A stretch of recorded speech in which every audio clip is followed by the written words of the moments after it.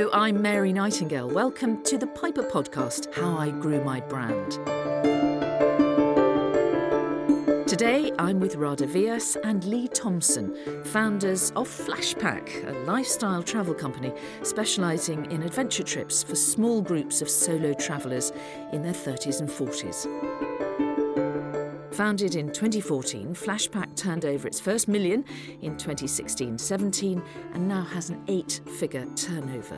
It's grown from a back-bedroom start-up offering one trip to a global business that takes customers from right round the world to more than 70 destinations. Pretty impressive growth. Welcome, Lee and Radha.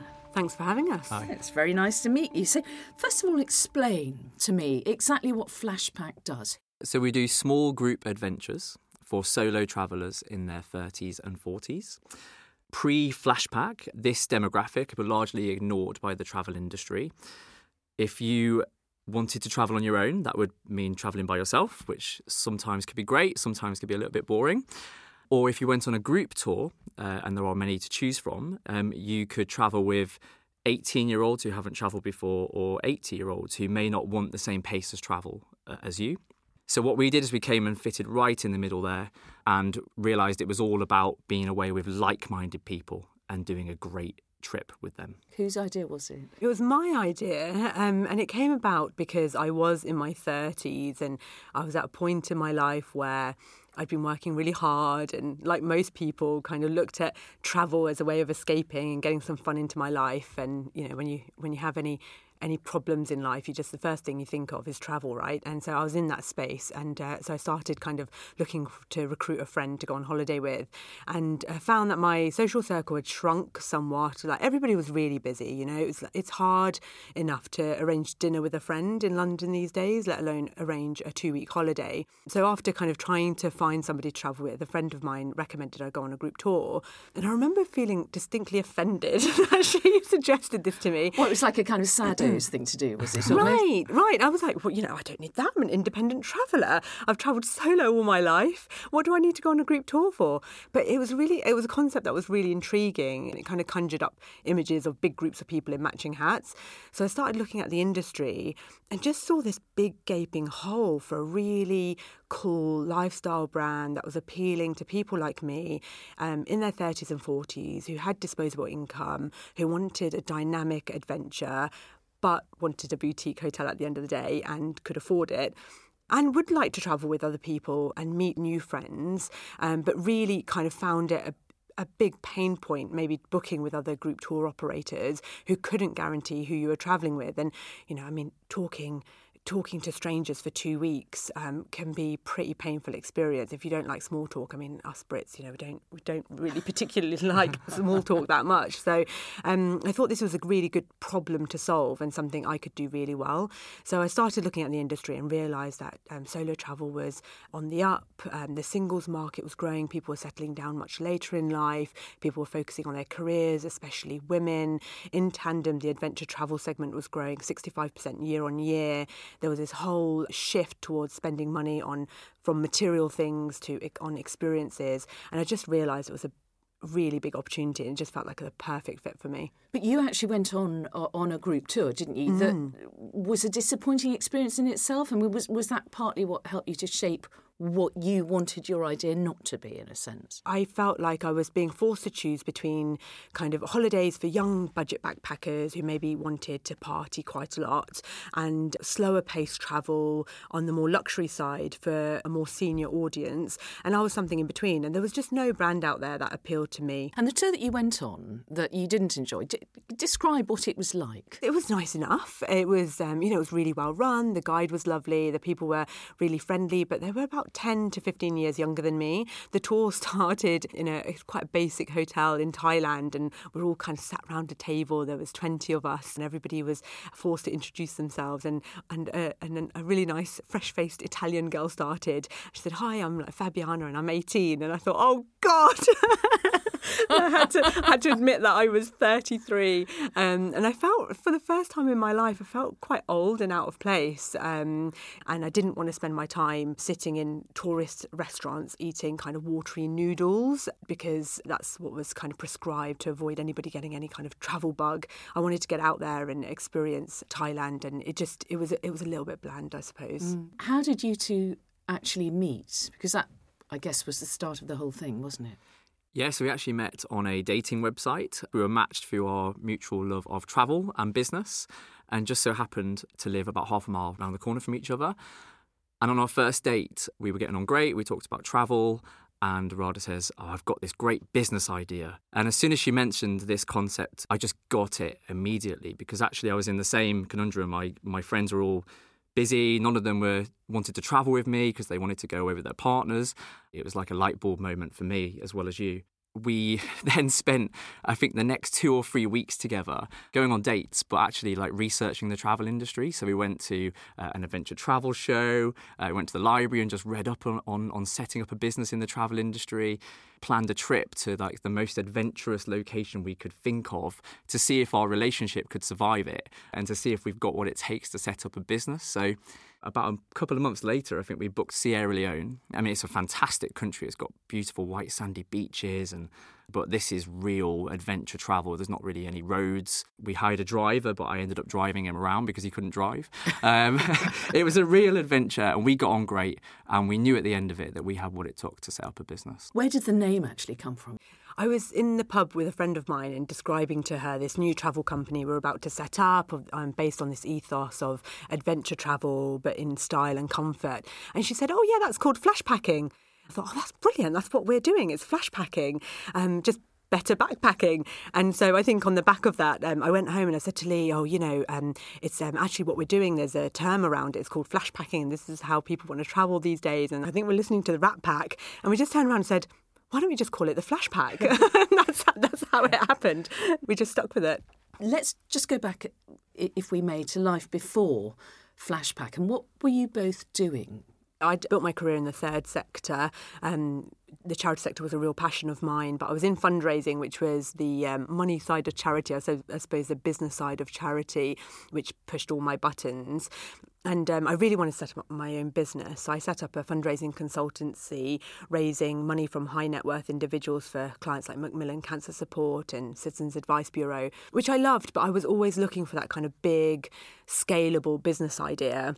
And what about you, Lee? You were in journalism, weren't you? Yeah, so I worked as a photojournalist. I had a really privileged career, got to travel to over 100 different countries, covering all kinds of things like war zones in Afghanistan, Iraq, the Egyptian Revolution, Libyan Civil War, where I was actually bizarrely the first person to discover Colonel Gaddafi's body just after he was killed. So I had like this crazy career. Why that's interesting for what I'm doing now is that I used to travel so much off the beaten path and to destinations that people didn't even know about, never mind visit it. So I guess I've injected a lot of that passion into Flashpack, and it's all about going off the beaten path and really thinking about things differently when travelling. So you were independent, you were self-employed when you were a journalist. So did you see yourself as an entrepreneur? Yeah, so I was a freelance photojournalist. And as part of that job, you roll up in places and you have to tell a story through a picture. So in some ways, I'm always curating stories, which is what I do with running the Flashpack brand. It's all about creating like an amazing narrative. What do you call yourself? You're the buzz. I did call myself Chief Buzzmaker for a while. Chief Buzzmaker. Yeah, I should really keep that. But I'm now Chief Growth Officer, so it's gone all a little bit serious. Do you come from families of entrepreneurs? My parents were definitely enterprising. So we grew up with my parents always had a side hustle of a catering business. They were amazing, amazing chefs. My sister and I were always enlisted to knead dough and make thousands of chapatis for people and serve up. So I definitely grew up in an enterprising household. My parents always had a dream of opening their own restaurant. And they never did because I think they felt they had to put 3 kids through university and they could never quite take the risk. So I think I grew up watching my parents have a dream. I knew from a very young age I wanted to run my own business. And it's not really for the money, I have to be honest. It's for the freedom. Freedom was always really important to me. I went to live in France for a year before I went to university, and then I did a year at Madrid University. Then after uni, I went to live in Chile, and travel was super important, just having that freedom to make choices in my life.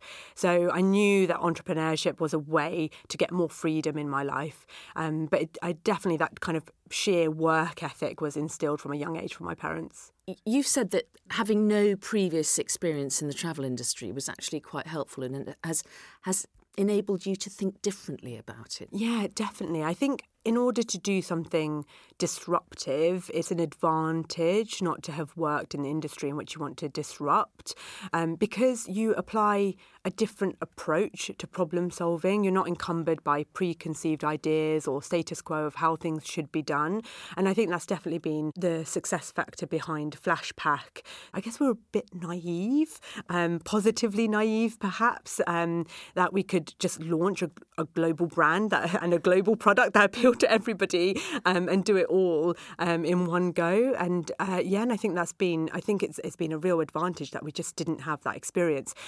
However, we have both been avid travellers. We've both travelled all our lives, and I think that definitely has been an advantage, that we knew how to curate, design and develop amazing product for our audience. Flashpack is really based around the way that Radha and I like to travel. We are our customers. Spotting the gap and then knowing what that audience want was the kind of easy bit.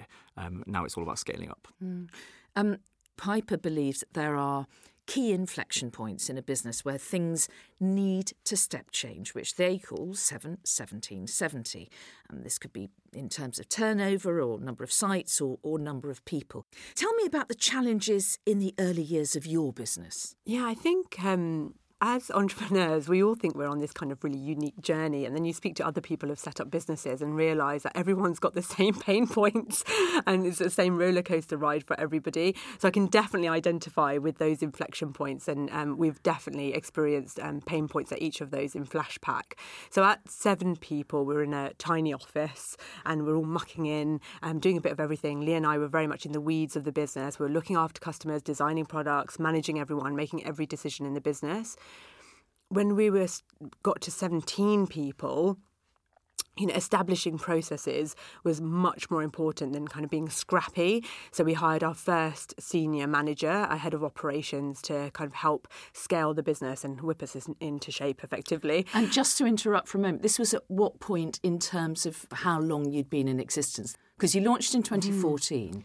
End of 2016-17, we were already at 7 people.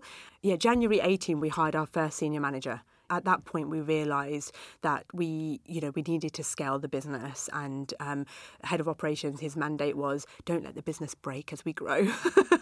So, did you see that as a real risk? Yeah, absolutely. We're still very, very scrappy. There weren't very many processes in place. Decision making was very reactive. It was very instinctive. We're very much now driven by data in all our decision making, because we have to get very, very comfortable with people making decisions on our behalf while we focus on growth.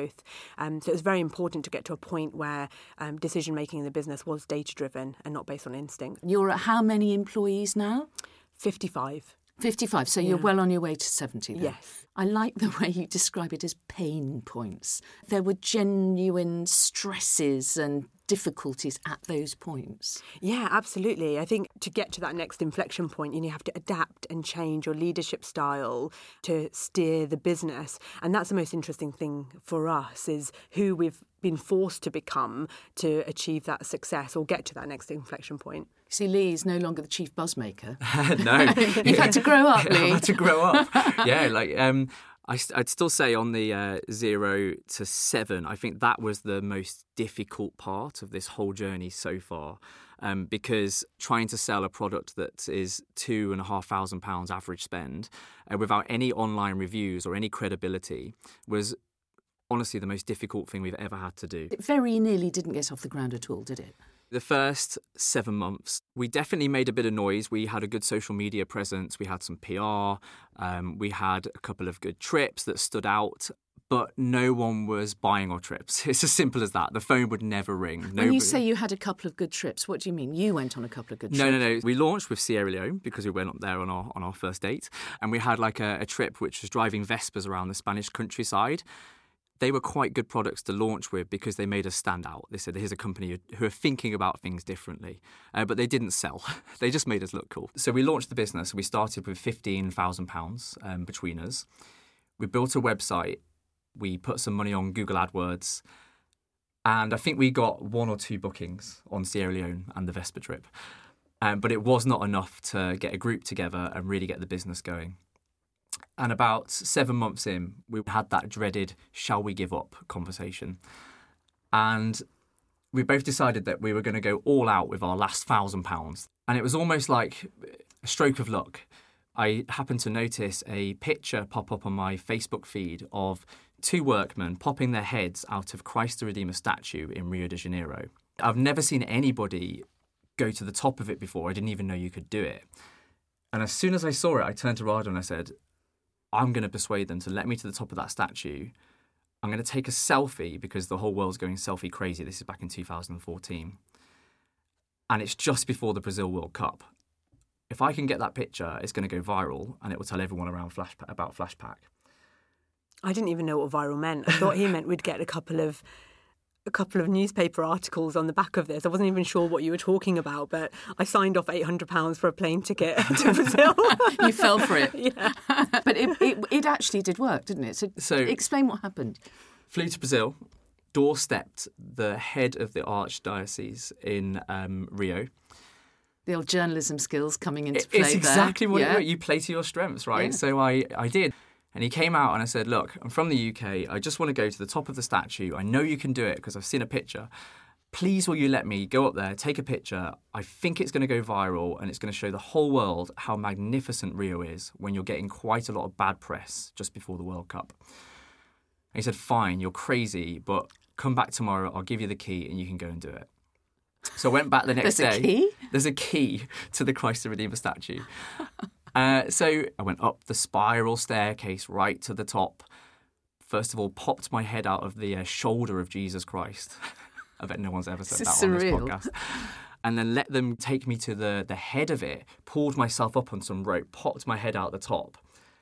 It made me breathless, like when I looked down and saw the whole of Rio de Janeiro. And I took a selfie on a GoPro camera. I couldn't actually see it at the time because they didn't have a screen on the back of it, so I just kept everything crossed that it turned out. As soon as I saw that picture, I knew it was going to go insanely viral, like I knew it. And what's really funny is at the bottom of the statue, a priest actually blessed me.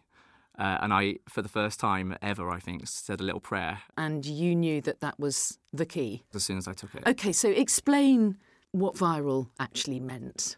First of all, it was about timing. So we waited for 2 weeks before the World Cup hype really started.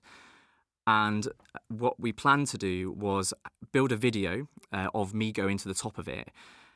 And wherever this picture was picked up at, it would always say, link back to flashpack.com to look at the video. And the picture, almost overnight, hit every single country in the world. It had 1.1 million hits to flashpack.com in 2 days. And this you sold as the first ever selfie with Jesus. First ever selfie with Jesus, yeah. It's quite a tagline, isn't it? It was. We did think about calling it Getting High with Jesus, and we thought it was like maybe a bit controversial, so we changed it to First Ever Selfie. Crucially, it gained Flashpack all of our first customers. People were going online and booking £2,000 trips with us without even getting in touch. We kept thinking they were fake bookings, but it was real. And it gave us the momentum, crucially, to continue doing Flashpack and really give it everything. We knew we had a really good concept. You're listening to the Piper Podcast with the founders of Flashpack, Radha Vyas and Lee Thompson. You started with 15,000 that you put into the business yourselves to begin with. Did you take on additional funding? We did raise a seed round in 2016 from some angel investors. We raised 250,000. To be honest, we didn't really need it, but the Brexit referendum was looming and we weren't really sure what was going to happen. And being a travel company, you're kind of always affected by these macro issues. And since then, we've been self-funding our growth. It has meant that we've had to bootstrap the company, but we've done that really successfully. And I think that's been the key. Explain what you mean by that. It means that you have to manage every single penny. We had to learn everything ourselves and we had to be very, very focused with what we were doing. And I think that has been the key to our success, even though it's been excruciating for a long time. We weren't the first people on the payroll. We didn't take a salary until 2016. I think in hindsight, we could have been a bit further ahead if we had raised sooner. Do you think you were maybe overcautious? Was that kind of part of the inexperience that you talked about? I think we were lucky in that we had a cash generative business, so we didn't really ever need the funds. And yes, we were cautious with the money. Like, we'd never set up a business before, so we're learning everything from scratch. And I think we were conscious that if we did have a lot of money in the bank, if we just raised a lot of money from the outset, I think inexperience would have meant we would have wasted a lot of money. We would have made different decisions. But yeah, maybe in hindsight, we could have raised a bit sooner. I'm just wondering what advice you would give to other founders at a similar stage or on their journey. I think everybody's company is different, and we were definitely growing a venture business. We had venture growth. We were growing, sometimes 200%, 300% once. We 4x'd our growth. So everybody's journey is different, and some businesses don't have the luxury of being cash generative. But I think my advice in general would be raise when you don't need the money. And that's what we did in 2016. We didn't really need it, but we weren't sure what was coming. So we just wanted to ensure we had money in the bank to weather any kind of macro political issues that might threaten the business. I think it's like building a house, isn't it? It's always going to cost more and take more time than you think. And you want to raise enough money to get you to that next inflection point. You talk about being different. Every company is different. Now, as specialist investors in consumer brands, Piper really focuses on understanding what makes a particular brand better and different to its competitors. And we all know that travel is a very crowded market, isn't it? With lots of independent travel companies fighting for business alongside the bigger corporate travel businesses. So what would you say makes Flashpack better and different? We've really defined a market. We've completely opened up a new market. We're not just stealing market share. So about 68% of our customers have never been on a group holiday before. And just to add to that, our business now is really global. So most of our customers come from the US, closely followed by the UK, Australia, Canada, Germany, Scandinavia. So what we're really doing and what we like to think we're doing is starting a movement. We realise that it's around people first, then a great travel experience second, and that's what our main USP is. We know exactly how to talk to our customer because we are our customer and know how to build product for them. So I think what we're really doing is building a brand purely around the needs of a 30 and 40-year-old solo traveller. We're staying really focused on it. And it is really all about the power of brand. I mean, group tours weren't the coolest concept before we came along. But we'd like to think that if someone went on one of our trips, they go back to the office on a Monday morning going, yeah, I flashpacked it. It was amazing. You should do it too. So if I wanted to come on one of your trips, what do I do? You book on as a solo traveller, and it's not about being single. It's purely about independence, going on your own and meeting a new group of friends. So you would sign up on our website, and every detail, apart from your international flights, because people travel from all over the world, would be taken care of. So you'd arrive in a boutique hotel on day one, have cocktails on a roof terrace somewhere with views over a city, get to know your fellow flashpackers by bonding. Normally on day two, there's some type of challenge, right? So in Jordan, we go canyoning. It's brilliant fun. That really bonds the group. Or in South Africa, we go abseiling down Table Mountain. So those types of experiences that we manufacture the trip in such a way that the group really bond together. OK, and how do you assemble those groups? And would you ever be rejected as a potential traveller because you wouldn't fit into a group? We do a lot of work behind the scenes to make sure that we get the same like-minded people on the trip. We always make sure that people know that it's a group adventure. It's not something they're doing by themselves. So they share rooms sometimes, yes? Yeah, right? So flashpackers do share rooms. You can always choose your own room. And we do a lot of work actually with roommates. We make sure that we have a big survey that goes out to everybody, and we match people carefully based on the results of that. So it's almost like a dating service. I know it's not about romance, but you're matching people in that sense. Yeah, we often look at the dating industry for inspiration, and I can see more on the technology side in the future of it going a lot more that way. Yes, it's all about really making sure everybody has a community mindset, and I think that's what we mean about you are a solo traveller but you're travelling in a group, so there is a sacrifice to be made in that you can't have everything your own way. The trip is curated for a group of people. Something I saw written in one of the interviews that you've done, it's all about bragging rights, and I found this quite an interesting concept because in a way, modern travel, it's an exhibition sport, isn't it? It's not enough to travel anymore. You have to be seen to travel, to put your experiences on Instagram. And this is what you're about, isn't it? It's being seen to have a fabulous holiday. We've built our entire business from social media, and to actually click on a trip on the website, you need to see it on Instagram, and it needs to be clickbait. You need to go, I need to be there right now. And it's the same when you're on the trip, you want to experience, climbing to the peak of a mountain, but you want to take a picture and then you want to share it with your friends. Bragging rights is a huge thing, especially if you are single and your friends are settling down, having babies, getting married. You just want to have your moment and go, this is me doing my thing. Instagrammable moments, I call them, and we create our trips around them. The website looks beautiful because of it. And it really is clickbait, isn't it? The average travel company tends to go really heavy on stock photography. We knew right from the beginning that we had to stand out with our own photography. So we actually commission a lot of photographers and get our own photography to create that clickbait. You have to have a product that stands out from the crowd. Okay. So you have this very tasty product, you have your flash packers, your people that you've identified. How do you grow the business from now on? Because surely part of it is that sense of exclusivity. If you get too big, too ubiquitous, that's a negative, isn't it? The opportunity ahead at the moment is really the US market. Americans find our trips more interesting because they want to travel to unique locations. We're seeing a lot of Americans that are applying for passports for the first time to take our trips.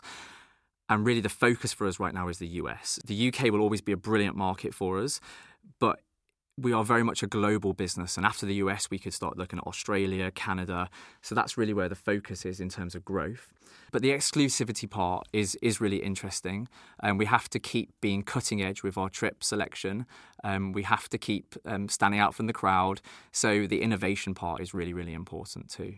As you get older, how do you make sure that you understand what is still relevant to your target audience? I think it's through the younger workforce. We have lots of people in the business who are very on the pulse with new social trends. We're completely digital. We don't do any offline marketing as yet. So the younger generation, I always knew. Oh God, I sound really old now, don't I? Younger generation. Well, that's my point, you see. That's my point. But you used to be the younger generation. Yeah. And they do, yes, and they're constantly testing and trying new things and coming up with new hacks and keeping the business innovative. Mm. We also always talk to our customers all the time. So RADA does an hour each week working with our customer experience team, talking to flash packers, and I jump on the phone doing sales. We both love it, but it just gives us an opportunity to talk to customers all the time. How many passengers travel on Flashpack tours? We've had 12,000 customers travel with us, so we're still quite a low volume business, but we definitely have a much wider audience on social media. It's actually 13 million people that sit directly in our target market, so people that earn over £40,000 a year are happy to spend over £2,000 on a holiday plus flights.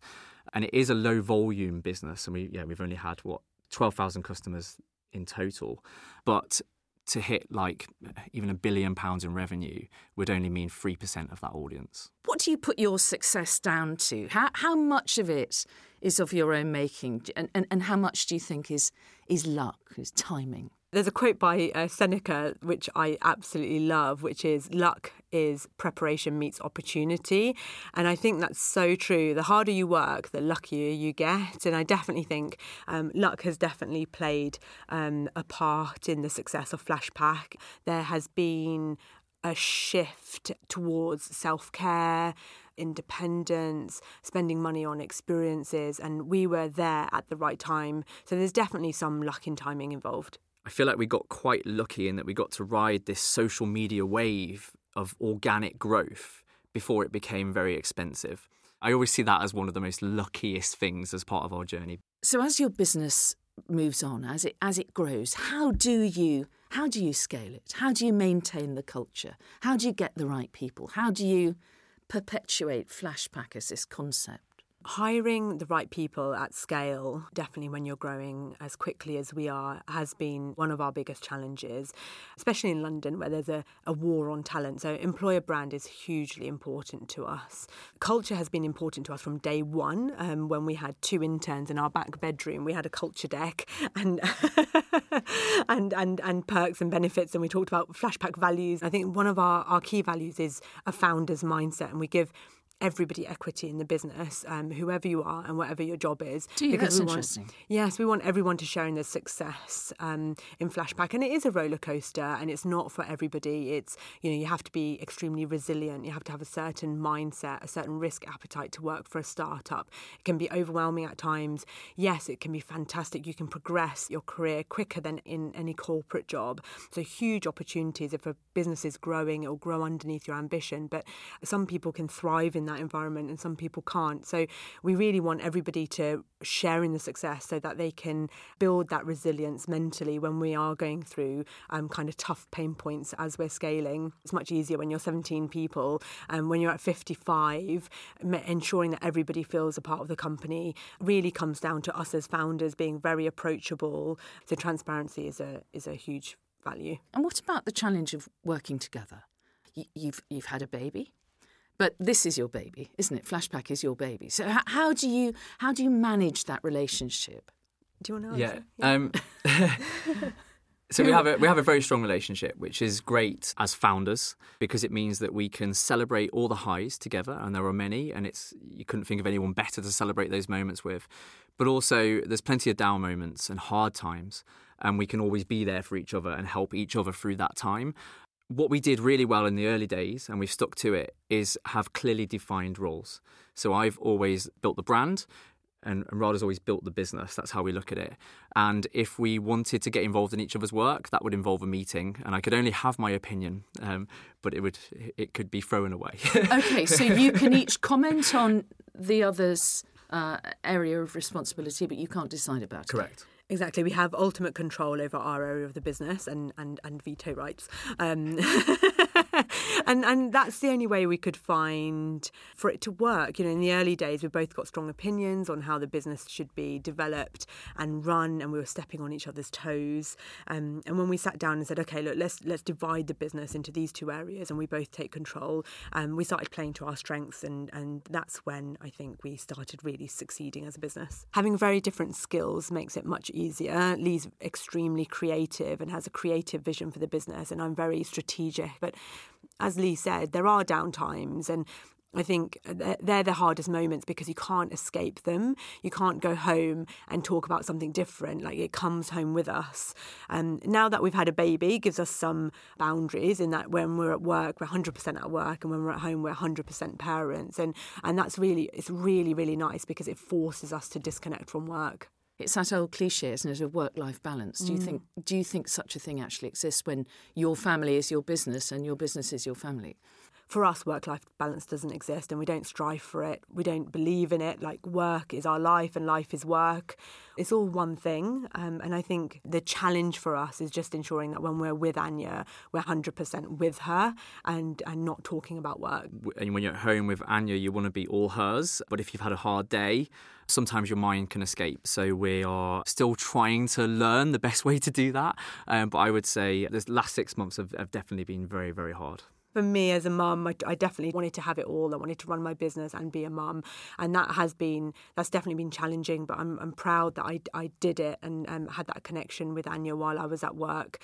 And I think it's important for other women to see that you can have this really big and really messy life, and there's room to accommodate all of your ambitions at work and home life. You're very keen to say that Flashpack it's not about being a single, singles holiday, but nonetheless there must be lots of singles that come on it. And I'm just wondering if you've had any Flashpack marriages. I did hear a story. I've heard quite a few stories actually, but only one that I can say here. And there was a woman who's been on 13 Flashpack trips. So she literally took a whole year off and just did back-to-back Flashpack trips. She must be your champion Flashpacker, isn't she? She really is. And this is why this story is so great, because on her 13th trip, she actually met someone and moved from the States to go and live with him in Yorkshire. So I know, it's brilliant. So we're just waiting for our invite. How much travelling do you actually get to do these days? Can you still enjoy it, or is it work now? I suppose the irony of setting up a travel company is that we don't get to travel together very much at all. In fact, we've done one trip together, which was amazing, in Japan last year, since we launched the business in 2014. What's really interesting, though, is, we've set the business up so that as a solo traveller, you can go away with a group of people when your partner or friends are busy. And for us, now we're looking at going on our own trips, or like the whole concept to go on a flashback trip by ourselves and taking that adventure away and then coming back to family life and running a business again is quite appealing again. So hopefully at least Radha can get on a few flashback trips this year, because I did about 20 in our first year. So I've more than had my fair share of adventures. What about the challenges ahead for the business? You talked about, the big macro political challenges and so on. There are pressures coming with climate change and people are talking about carbon footprints. How much of an issue might these elements be to you, and what do you think about them? It's all about kind of mitigating any risks. So, for example, Sri Lanka was our best-selling trip till recently. Then it had a lot of terrorist problems. But now it's really back on its feet and it's our bestseller again. But we had 70 other products all around the world. And then other trips started selling really well. But what about if travelling internationally ceases to be such catnip for people? Social conscience starts to kick in, doesn't it? Climate emergency. Is that a concern for you? People are always going to want to travel. We have launched the Flashpack Foundation recently, and our goal is to be carbon neutral within 5 years. We're measuring our carbon footprint for every trip now and taking measures to reduce the carbon on each of our trips, and then allowing the customer to offset their carbon in a really hassle-free way. And interestingly, customers actually want that, don't they?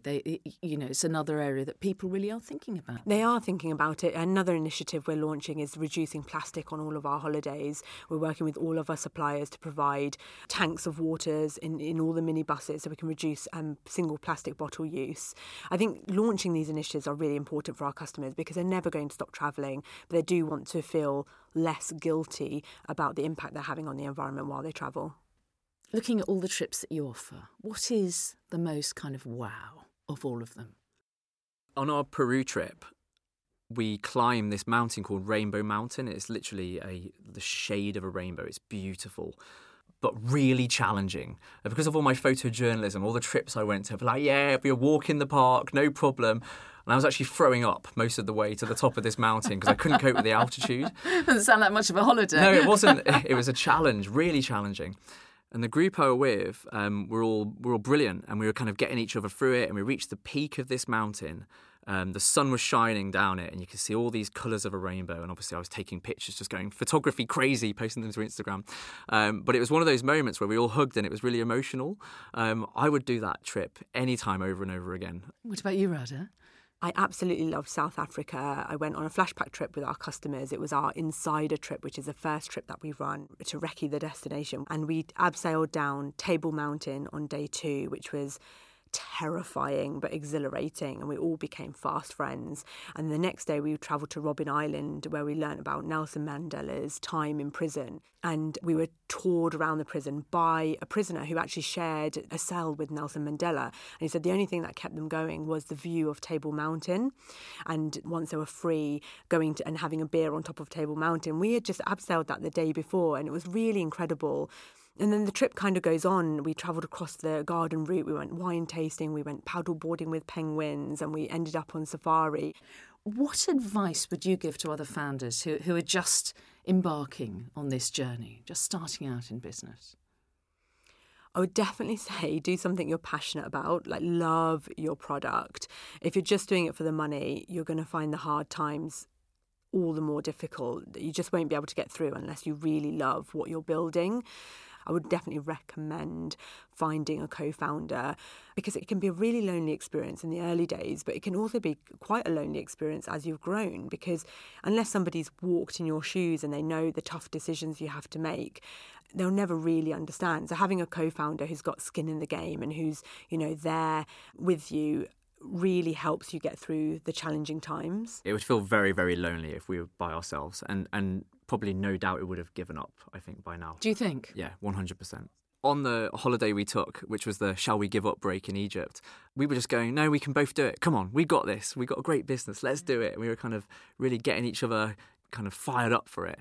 And we came home, we hit the ground running, and now we've built the business to 54 people and global.